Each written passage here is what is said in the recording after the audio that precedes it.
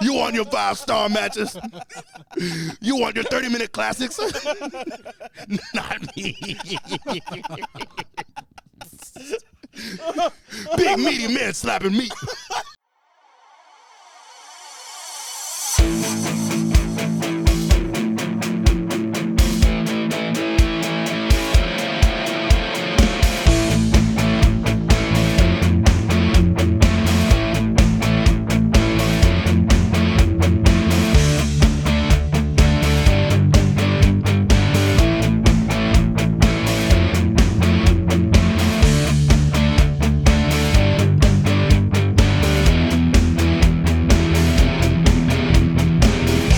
What is good, ladies and gentlemen? This is another episode of the Slapping Meat Wrestling Podcast. I'm your host, Randall Beatley.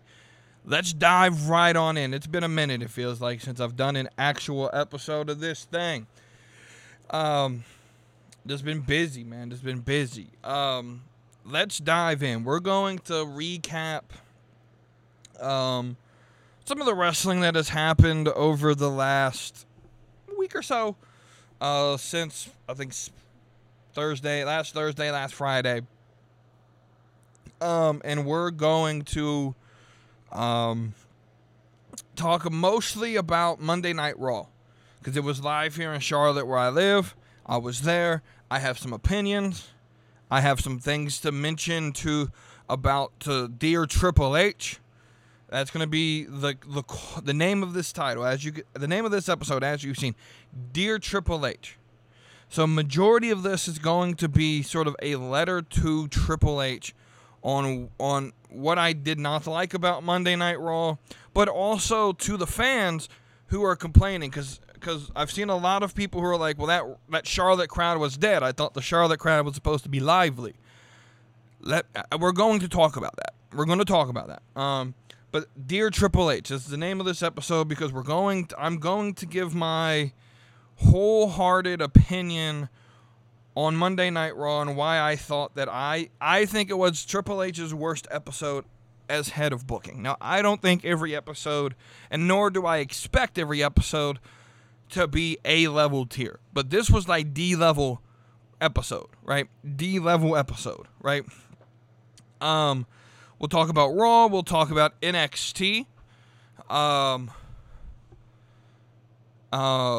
Tuesday and some of the things that have happened there, and the outcoming of Halloween Havoc. We'll go over Halloween Havoc just a little bit to start, though. I'm surprised Braun kept the belt. I'm a little confused. We're going to make blanket statements right now. We're not really going to go into Halloween Havoc all that much, because most of it went the way I expected it to go. Wesley, I kind of figured he was going to win this match. I kind of figured he was going to be the guy. I just don't think we needed a ladder match, fatal 5-way, to do that. I felt that you could have had Carmelo versus Wesley and still been a decent enough match to tell that story. I don't, because you really don't do anything for the other three superstars that were there. They had their spots, but it was sort of meh, right? I think the crowd sort of gathered behind Nathan Frazier though. He was at the end of the match. He was the guy I was cheering for, to win. But they did a lot to get Wesley over, which is good. Good for him. He's been through a lot with the craziness that has happened with him losing his tag team partner and all of that in the last year or so, right? Mandy winning, I was thoroughly happy about it. Well, not surprised. The whole way that it took like 3 different segments, so I love that. I love the theatrics of that whole match. I wish we did more theatrical matches like that. I really did. I wish we do more like that for some of these gimmicks. You know, like Bray Wyatt with the Wyatt Six and stuff. Let all of his matches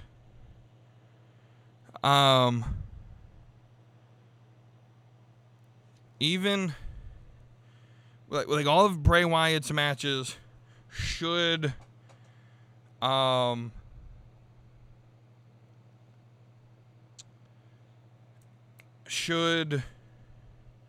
be theatrical in effect, right?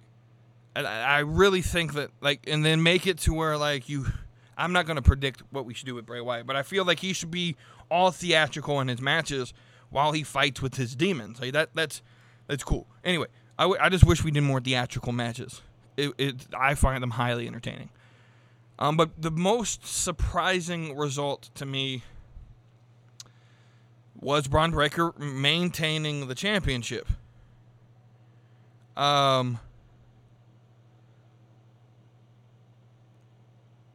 Which I found as a surprise, and I'm a little bit confused as to why they teased the theory cash-in if they weren't going to have him cash in.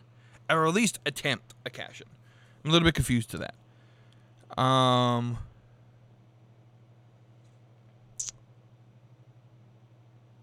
And then,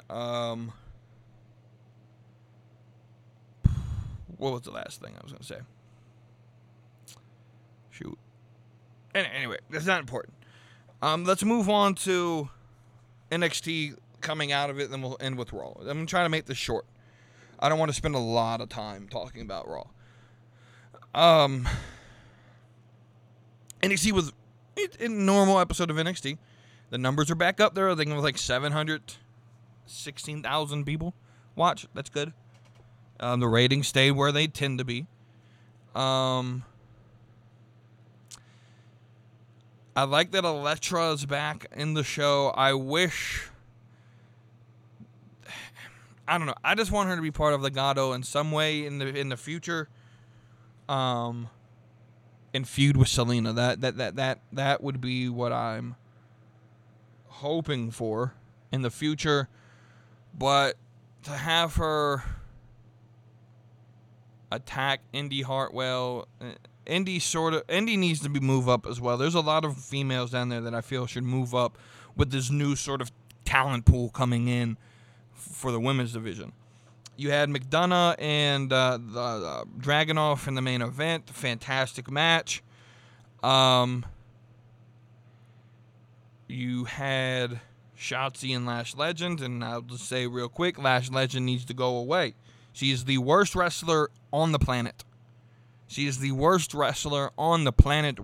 I don't think that's controversial. I think everyone agrees with that. Right? She is the worst wrestler on the planet. Like, anytime she steps in the ring, I'm worried someone's going to get hurt. While we're talking about that match, let's talk about Quincy Elliott. And people are going to say, oh, you're homophobic, or oh, you don't like big. First up, I'm a big dude. This has nothing to do with the size. This has nothing to do with the sexual orientation or him being gay or anything, right? He's not entertaining, and he's not good in the ring. Like, I don't understand why the IWC puts people on pedestals that should not be on that pedestal. He's not ready yet, right? He's not ready yet. Put him back in the PC. Have him learn how to talk. Have him learn how to actually wrestle. He's a glorified indie darling that people like from the indies, but he's not WWE style yet. He's not good. And so when people like me or Booker T say stuff like this, or groan, or, oh, why is he here? He's got a lot to show me. You automatically say, oh, it's because he's gay, isn't it? No, it's not. It has nothing to do with that. All right? I had to get that out there. I think that's basically everything I wanted to talk about NXT. So let's go ahead and transition to Dear Triple H.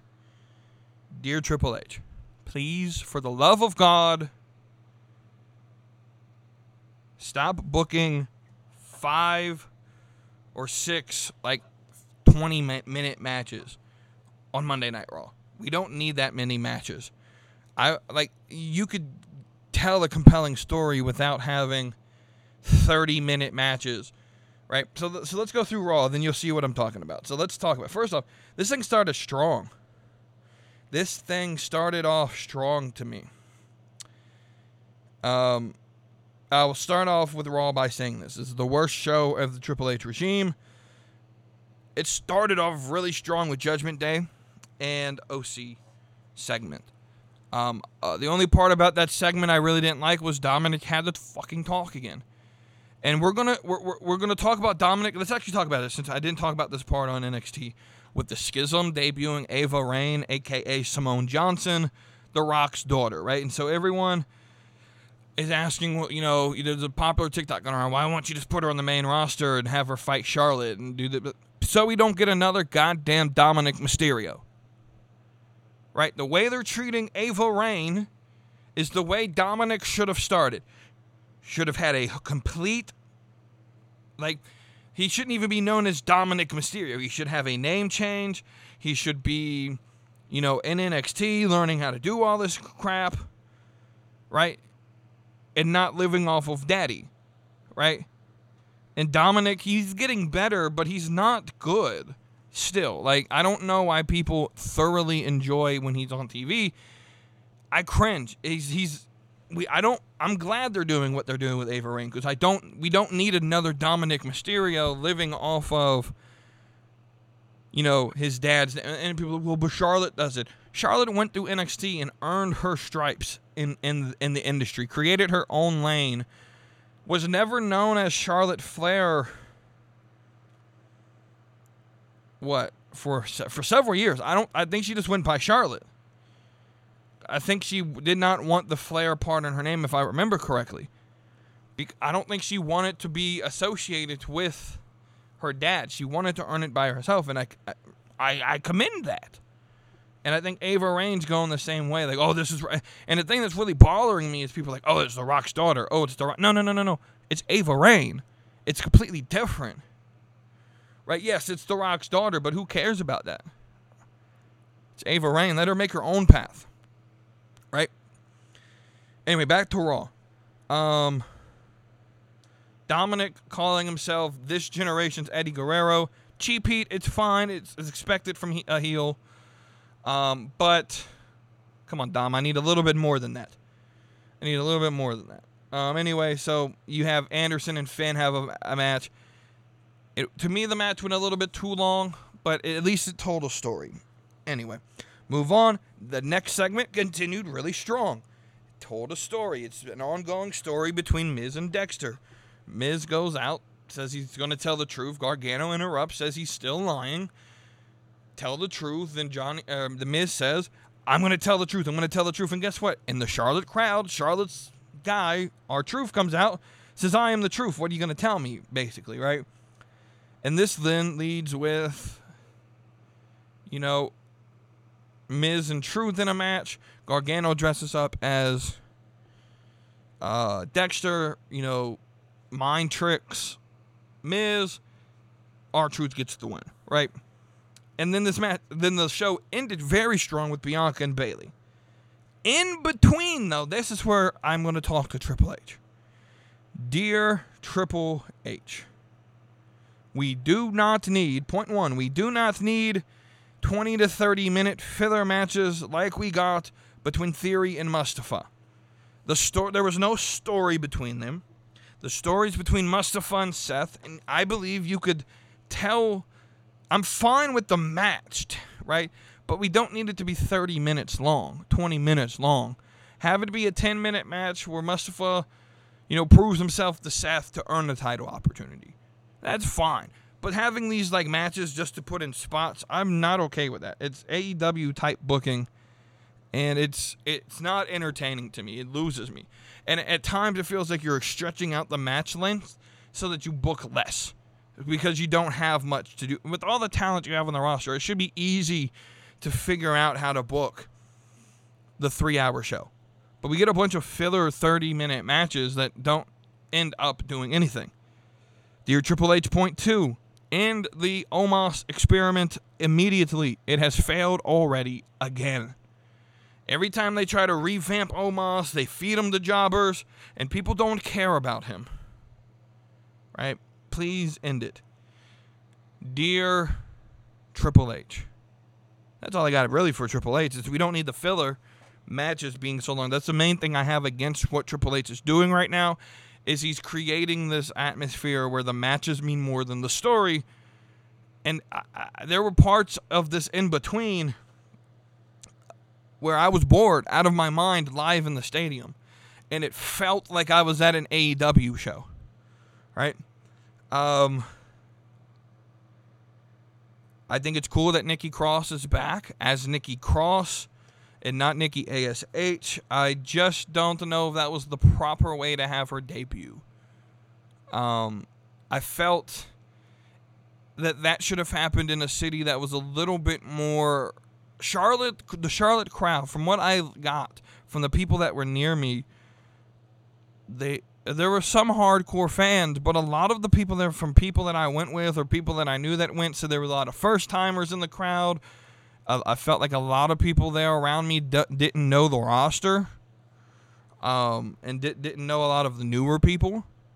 Charlotte's, and when you neglect to go there for years upon years, I know they went this year before WrestleMania for SmackDown, and that show sold out. That show was loud. It was on the road to WrestleMania. You had Roman, you had Brock, you had guys people cared about. You give us a crap show. You give us a show that's full of crap, you're going to get a crap response. Someone made a video, one person in particular that I remember, that really just frustrated me on his opinions, because I agree with a lot of what he has to say, but this just irritated me. Where he was like, this crowd is dead. I thought it was supposed to be a wrestling crowd. This crowd sucks. You can't judge. You can't say Nikki Cross isn't over. You can't say Mustafa's not over because the crowd sucks. Well, you also can't say the crowd sucks when you give us the worst show of the year. You gave us the worst show of the regime. The last real thing that I want to talk about is JBL and Corbin. So I like JBL being involved in this. He's a great heel. He knows how to get on people's skin, or under people's skin and on people's nerves. My issue with this is how they're presenting Corbin. I think Corbin's presentation sucks. The music sucks. The outfit sucks. Here's how I would have done it. I would have had Corbin. You know, he leaves, he goes off with JBL, and then we don't see him for a while. I would have had him come back to JBL's music, have them both come out in the limo, have Corbin in a suit like JBL is with the cowboy hat, and it's announced that, you know, Corbin and JBL are starting this new venture together. As, you know, JBL's character is essentially like the Texas oil tycoon, and that JBL and Corbin have struck gold, and they're getting back into the oil game, and they're partnering with the Saudis. We're leading up to the Saudi show. We're partnering up with the Saudis to you know, in the oil industry, right? It could have been like an interesting storyline there. You don't even have to include the Saudis. So Corbin bought into my oil business, and we're making money together, right? And in exchange, I'm going to mentor him on how to, you know, be a wrestling god, right? And then present Corbin, you know, in suits, wrestling sort of in the way that Corporate Kane did, you know, where you wrestled no shirt and the sort of like dress pants with the boots underneath, right? Rather than, I don't even know what he's wearing. Like, it just looks awful. It looks like a creative wrestler, and it doesn't match like what they're trying to present. It doesn't work well. Like, JBL was great. I love JBL. I love Corbin. Don't get me wrong. I think Corbin's magnificent. I just don't like the way they're presenting this character. So dear Triple H, let's fix that, right? And then the last thing we'll talk about, I just thought of this. They released today the PWI Women's 150, the first ever time they did a 150 where they ranked the top 150 women's wrestlers. Now, their criteria: in-ring ability, in-ring achievement, quality of opponent, and the last one I think to me is the most important: influence on the sport or promotion. All right, so we're going to name out the top 10. We're going to name out the top 10. Now, the full list has been out already.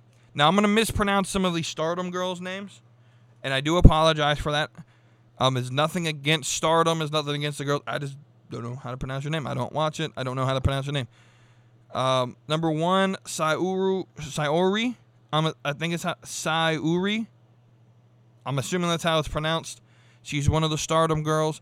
I've never seen her wrestle. I'm assuming she's great.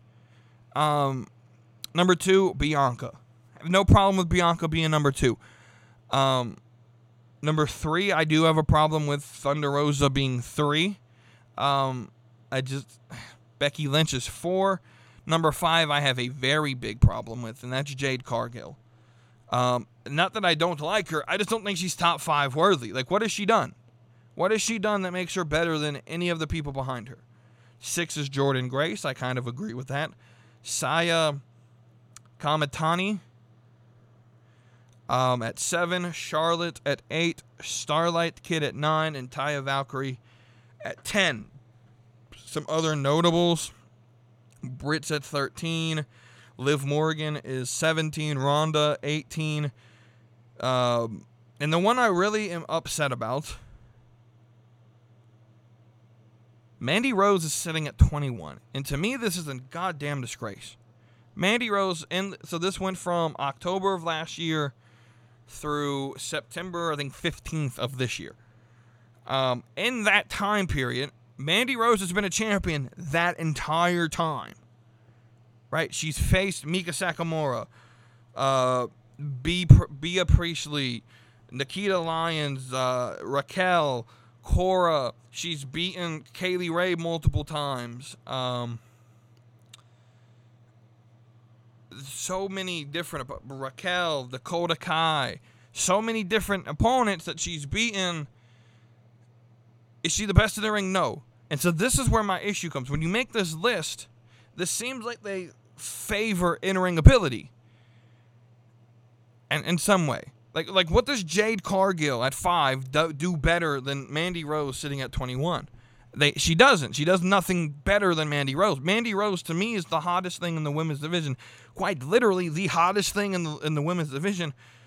Right? She draws eyes. She has that influence. She's beautiful. She draws eyes. She gets the biggest reactions.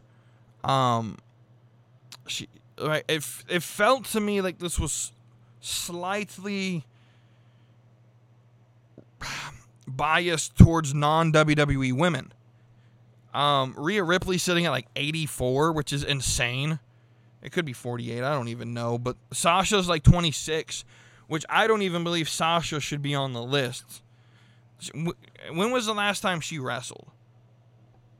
Like, I don't know, man. It just, I feel like if Indie Darlings don't like Mandy Rose because she has that sex appeal and that's what gets her over, and they want, like, I want a wrestler to be I want a woman's wrestler. No, shut the fuck up. I want someone that looks good. Mandy looks good. Mandy draws eyes.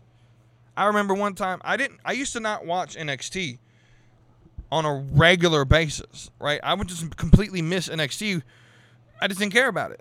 And then I was flipping one time on a Tuesday, and Mandy Rose is sitting in the pool in a bikini, and I'm like, I gotta watch NXT. Like, any guy who flipped on a Tuesday and would have turned on USA on that episode would be like, hey, maybe I should get back into this wrestling thing. That doesn't mean we need to go back at the bra and panties matches, but sex appeal sells. I've been saying this for quite a while. Mandy Rose was the best thing in the women's division in the last 365 days. That's just my opinion. I feel like she's being disgraced, sitting at 21. That's fucking insane. At least give her top 10. What does anyone in that top 10 do better than Mandy Rose? I'd say Bianca, I agree with. Charlotte, I agree with. I'm not saying she should be number 1, but she should be in the goddamn top 10. She has more influence on the sport of wrestling, on the promotion of wrestling, than any of those Shimmer girls do. Can anybody name or know, like, if you don't watch Shimmer, like, I know of Shimmer, but I don't know anybody on Shimmer. But this just felt like it was rigged by the IWC against these WWE females who use a lot of sex appeal to get over. I just don't understand. Like someone explain to me, why is Mandy Rose at 21? What does she do differently? Like, what does she do worse than anyone in the top 10? Let me know. Please let me fucking know. And with that, y'all have a great rest of the day. Thank you for listening to the Slap and Meat Wrestling Podcast. I'll see you on the next episode.